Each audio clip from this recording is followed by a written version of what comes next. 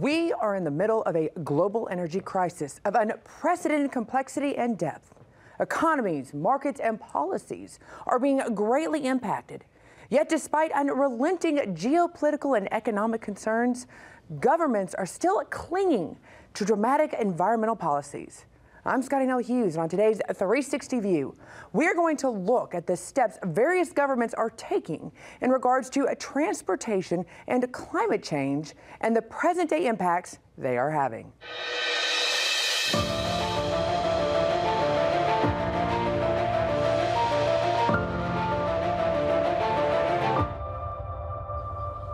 Electric vehicles seem to be the future, but at what cost? And will it actually bring us the green revolution climate activists promise?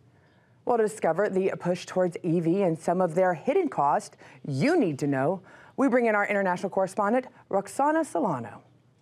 Scotty, capitalism has been a driver of consumer products in many countries, allowing you to choose. If you have the ability to buy an electric vehicle, you will, and you can.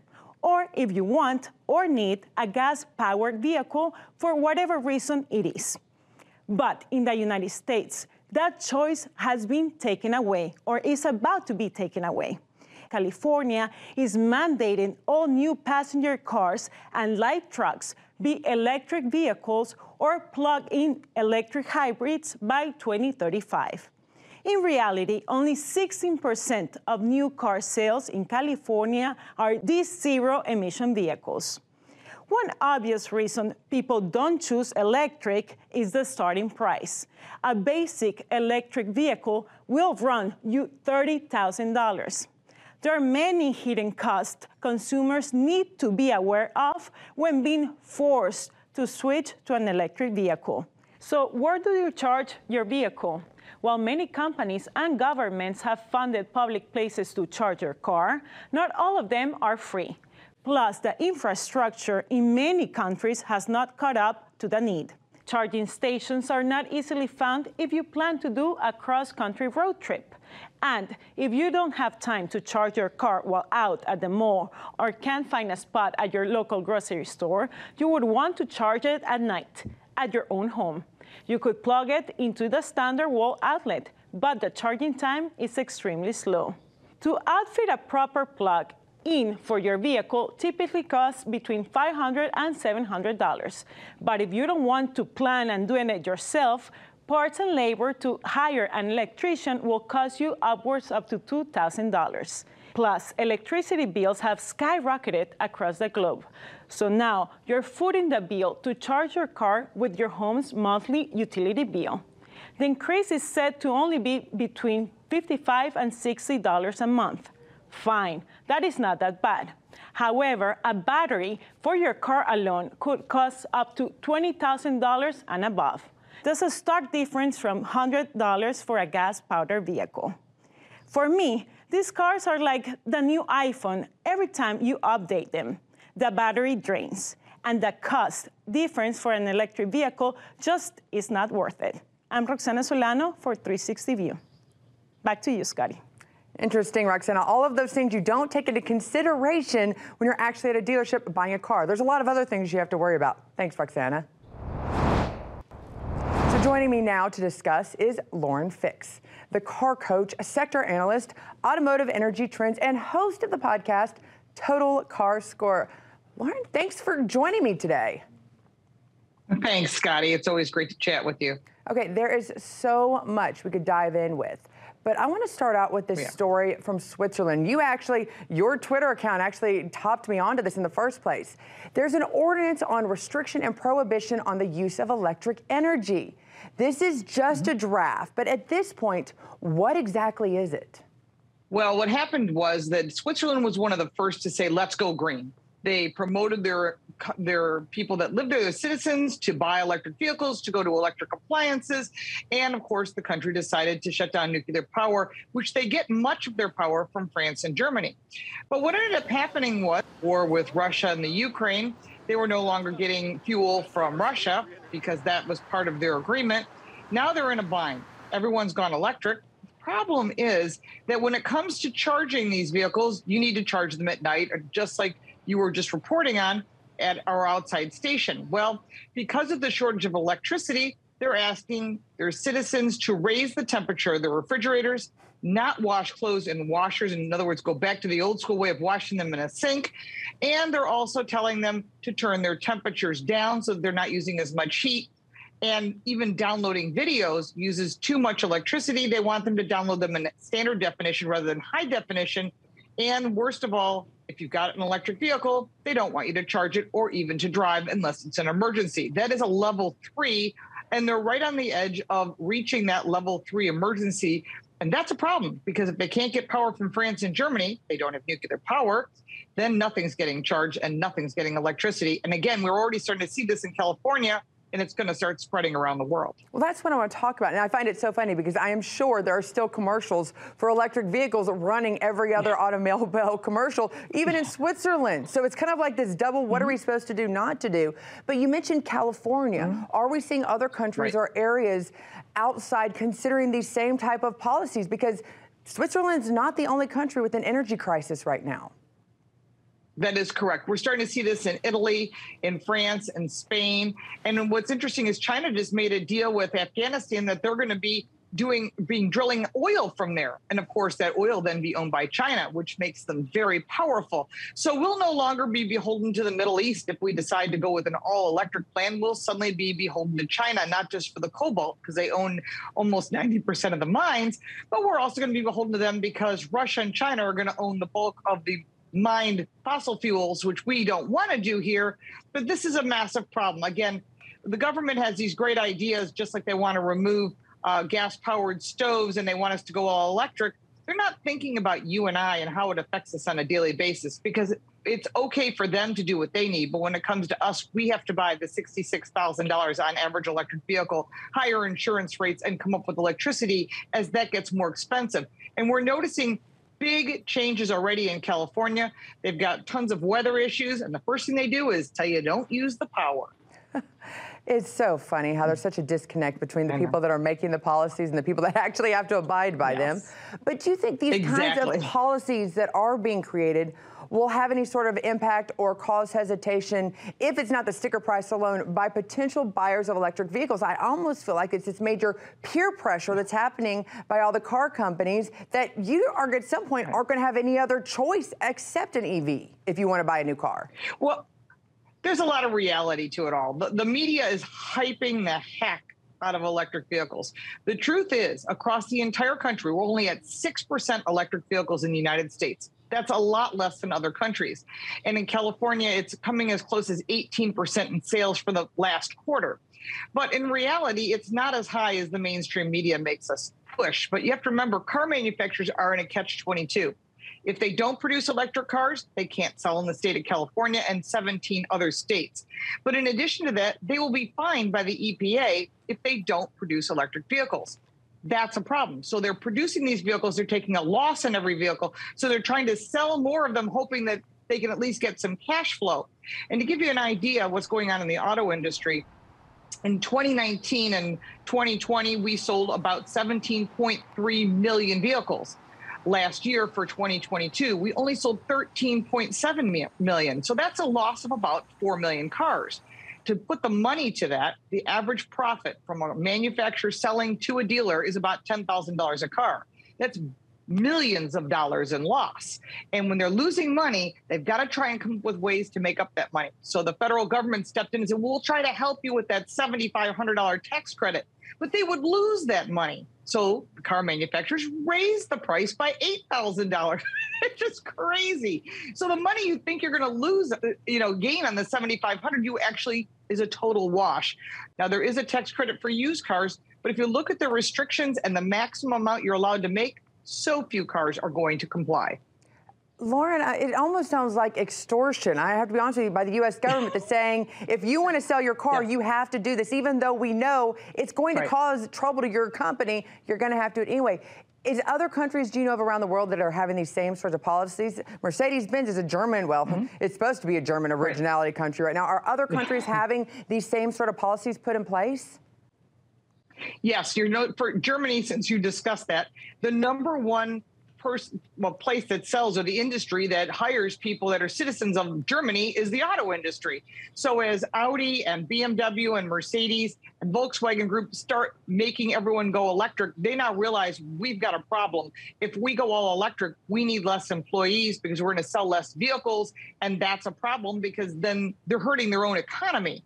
So we're starting to see that some of the politicians in Germany are waking up to realize this is not going to work. We're not going to freeze out our citizens. So they're starting to fire up the nuclear power plants. They're starting to use coal again because they know it's not going to work in their particular case. And it doesn't work. So again, this is typical. The green policy sounds great on the surface, sounds like you're helping everyone, but in reality, the wheels are starting to come off the bus. When you notice companies like Toyota, Mr. Toyoda, who is the CEO of the largest car corporation in the world, says, this is not going to work. We have to have a mix. And BMW, or Bavarian Motor Works out of Germany, is saying the same thing. We're going to offer hydrogen. We're going to offer plug-in hybrid. We're going to offer gas-powered. We're going to offer a lot of different choices to people because they want to stay in business. They have people that need jobs, but also they realize that the grid cannot support it in any country where everyone is 100% electric. It just cannot happen. The grid is not able to support that. Thank you, Lauren. Don't go away. Like I said, we're going to continue this conversation. Now, after the break, we will continue our conversation with Lauren Fix and discuss how economically friendly the electric vehicles market really is, and if it's really all about freedom and control.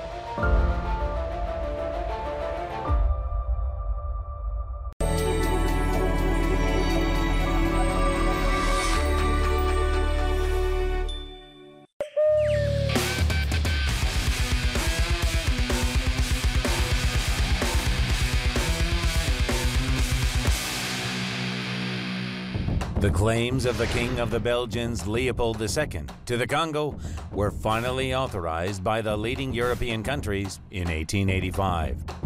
In the very heart of the African continent, a state under the rule of the Belgian monarch was declared. Since the beginning, the Congo Free State was total mayhem for the local population and functioned as a universal concentration camp. The majority of the population, including women and children, were forced to work on the rubber plantations. Those who failed to fulfill their quota were beaten and mutilated. To keep the Congolese people under control, the king set up the so-called Force Publique, which were punitive detachments that cast terror on the captured country and its inhabitants. Fearing that their subordinates would simply waste bullets hunting for wild animals, the officers demanded that the soldiers give an answer for every bullet used, and as proof, presented a chopped hand of an African. It was not uncommon. When trying to justify the use of the ammunition, the colonists amputated the hands of not only those who were dead, but also of those who were kept alive. The atrocious exploitation of the Congo turned into a real genocide. In only 20 years, the policy of the Belgians led to the death of nearly 10 million people. Alongside the Holocaust, the genocide of the Congo population is considered to be one of the grimmest pages in the history of mankind.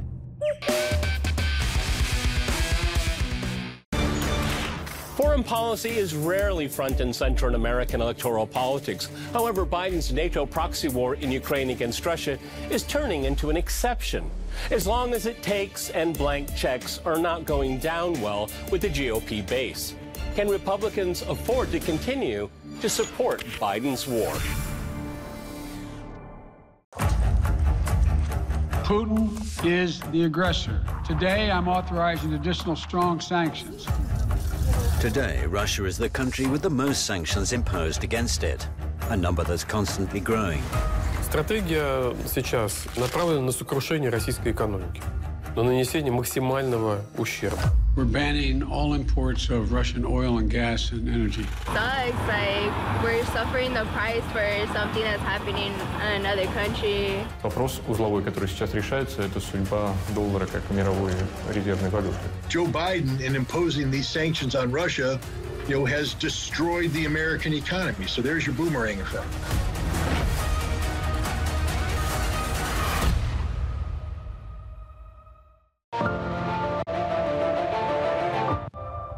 Welcome back. We are discussing the push for all EV all the time. Let's bring back Lauren Fix, the car coach and host of the podcast Total Car Score. Lauren, Howard Cox, who is the founder of the Fair Fuel campaign, and that's in the UK, calls EVs the Betamax of transport and says the deadlines for EVs are going to lead to an economic disaster. So from your perspective, do you see electronic vehicles really being an asset in this fight against damage being done to the environment and worth the damage that it could potentially, and it looks like it's doing, to the economy? Well, I think that no one really looks at the cradle to grave, as we call it in the industry. So where do all these raw materials come from? Much of that comes from mines. Those mines come from cobalt.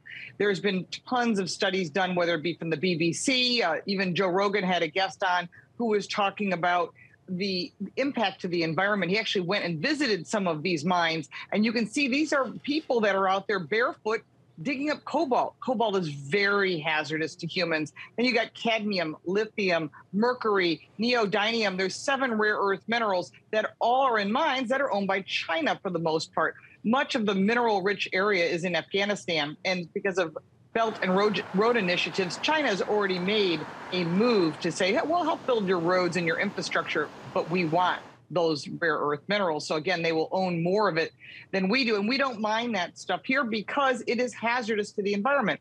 So as this is all baked together to make a battery, some batteries are recyclable, some are not.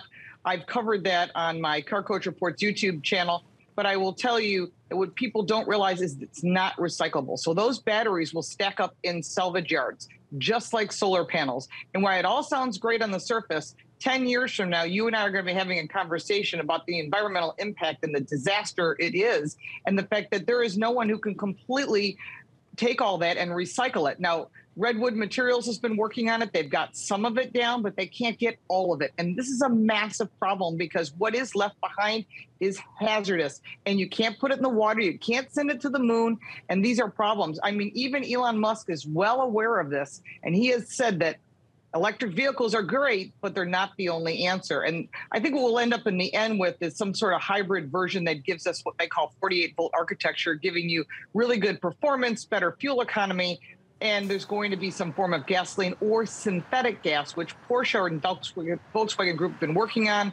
They've been working with Aramco, which is a Middle Eastern company. They've already have it being produced. They're testing it. Right now it's a little pricey, but they've already had a vehicle drive 1,000 miles. That was just an everyday vehicle, and you should be able to pump it into your tank. That may be the answer, synthetic fuel.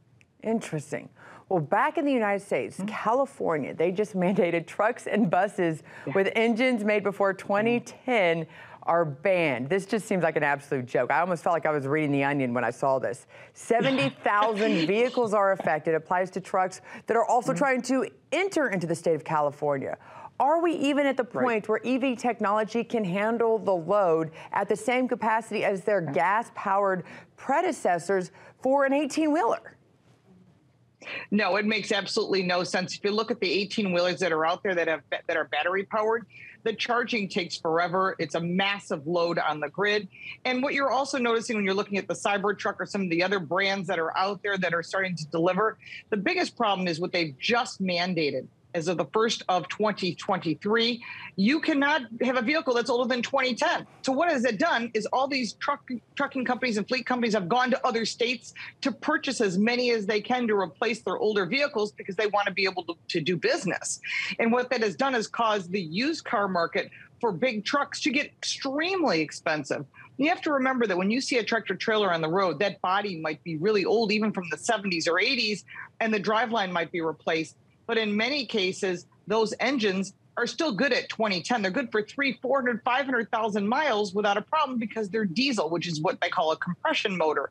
Now, this is a problem because when you're telling people they can't do this and they're actually ticketing for this, this is a problem. All you're going to do is slow down the supply chain, which is already broken. And you can thank Pete Buttigieg for that here in the U.S. He doesn't know what he's doing. I'd be happy to tell him that personally. The fact is, if he could figure out what's going on and he was put there because he had the skills, we wouldn't be in this predicament we're in right now. Absolutely, because you're also looking at California's having these rolling blackouts during droughts and windy conditions. How can legislators actually expect people to go fully electric if there's no way to charge their car during fire season? Right, and that is a problem. As soon as there's a fire, the first thing they do is shut down the power. And that makes sense because it could actually spark another fire. So from a fire standpoint, it's safer. But if you've got an electric vehicle and you went to charge it, and you didn't get to charging it, maybe you were at work, maybe you were out and about. Once they shut it down, whatever's in your vehicle is all you've got. So that's why a lot of people that went all electric are now realizing this doesn't work. It also doesn't work when you're having terrible flooding, which is going on right now in Santa Cruz, California, in that area. Also didn't work in Buffalo, New York, when we had tons of snow where I'm based. And if we were waiting on electric plows, I'd still be waiting for an electric plow today. Okay, well, I can't let you go without talking about that one thing that you brought up, which is about freedom and control. And that's not only in the United States, it's in countries across the globe right now. If everything you're doing is reliant on energy and the government can have control of whether you get that energy, should people be really afraid that that's a possibility, that why there is this push about having everybody be based on electric? They want everyone based on wind and solar, which is even worse because of electricity can also be used with gasoline or nuclear power. They don't want either one of those. And some countries are starting to wake up and realize that they need to have some sort of green energy. Nuclear power is one of them. It's just not subsidized. So all the companies go where the subsidies are. Currently, it's wind and solar. That's not enough. It can only support 18% of our grid. And we saw that what happened in Texas when they had that ice and snowstorm, and they were without power for quite a long time. And their number one product that comes out of Texas is oil. So without crude oil, you don't have any of the derivatives to make all the plastics and everything that we touch and live with every single day. But it also means you don't have what's called base load power. And if we don't have base load, that's the problem. And that's the real thing that the government doesn't understand. I don't know who's running their energy department, but they really need to talk to some people who know what they're talking about, because with base load, you can use wind and solar as a side, but it certainly can't be the only answer. You have to have more than that. And natural gas is one of them, and they want to reduce that. And if they do, people that have gas stoves, which includes me, won't be able to use them because they don't want us to. And if you're talking about New York State, where I am, our current governor, just like California, wants to stop natural gas, no wood burning fireplaces. They just want us cold and freezing and basically to be beholden to the government and everything they're willing to give us whenever they are, much like what happened in some other countries like Greece or North Korea. Well, you know, it's not just here in the U.S., because the UN has set up a blueprint to achieve a more sustainable future for all, which includes the replacement of fossil fuel vehicles. Is this even viable? And you mentioned it before, considering the lack of infrastructure in many third world countries and what actually needs to be in place for a country's transportation line to actually be fully electrically powered. Well, the only way to go full electric, you'd need to have quite a few nuclear power plants, which a lot of people don't want. Well, then there's no other choice than to go with coal or natural gas. If they don't want to do either of those, you're kind of putting yourself in a pickle. And remember, the car manufacturers are being fined billions if they don't do this. So they're going to follow suit whatever the governments want. They don't have a choice because they could easily hurt their business, and they are accountable to their shareholders. So it's easy to explain millions of dollars in losses instead of billions of dollars in losses. And that, plus the fact that if you look at the whole globe and what's going on, car manufacturers are in a tough situation. We as consumers buy what we want. What the result of this is consumers are keeping their cars longer on an average of 15 years. A lot more people are buying their cars off of their lease and saying, forget it, I'm just going to keep what I have. I don't want a car that's connected. I don't want a car that could possibly be shut off or not allow me to charge. And you start thinking about the controls they can put in place if they wish to. That's a problem. And we noticed that in the infrastructure bill that passed in 2021, and you'll start seeing that in some of the small, but I always say, with the big print gives, the small print taketh away. And there's a lot of small print in those bills, and you really need to sit down and read them. Of course, most people won't, because I don't even think the people that voted for it read it, because it's easy just to pass it along because there's some sort of earmark in it for whatever they want. The result is you as the consumer are paying the price, not just in electricity, but also in the ability to get what you want. And you may not be able to do that for much longer. If they have their choice, the World Economic Forum and the UN, they won't want you to have cars. They want you to live within 15 minutes, everything you need, and you can either walk or take a bike. And that does not work for most of us. And that does not seem very realistic, but that's why we have people like you, Lauren Fix, and your podcast around to keep us informed. Thank you so much for joining us. Thank you. Now, a few weeks ago, my husband and I actually rented a hybrid vehicle just to see what life was like with an electric vehicle. Now, due to the lack of finding charging stations, which were actually operational, my husband and I made the entire 1,200-mile trip using the gasoline engine. Just 48 hours later, our area was forced to have rolling blackouts after extremely cold temperatures caused a higher than normal demand on the energy grid. When this happens, the energy provider divided the area into parts, identifies and removes critical infrastructure like hospitals and water treatment plants from the regions, and then begins the process of switching off power on a rotational basis in time increments as needed. Now, this should be alarming, not only because of the lack of being able to care for the energy needs in the present, but it reminds us that energy companies can target individuals or groups of people and seize their power. Now imagine the government being able to have this control and direct the energy companies on who and who cannot have power. Frightening thought, and why there is a fear regarding what happens when the major components of a society become based on elements solely under the control of someone else. The ability to travel, both for leisure and necessity, is one of those major components. Putting that much power in one entity's hands is not only irrational, but it's actually dangerous. There is nothing wrong with wanting to help the environment. And it's very sad if the most powerful in office were taking advantage of the good nature of people in order to gain more power and control of others. With more information coming out about how non-environmentally friendly the electronic vehicle industry is, yet there's no relinquishing on rules and policies governments are aggressively putting in place, I worry this forced conversation is more about gaining power by some rather than actually trying to save it.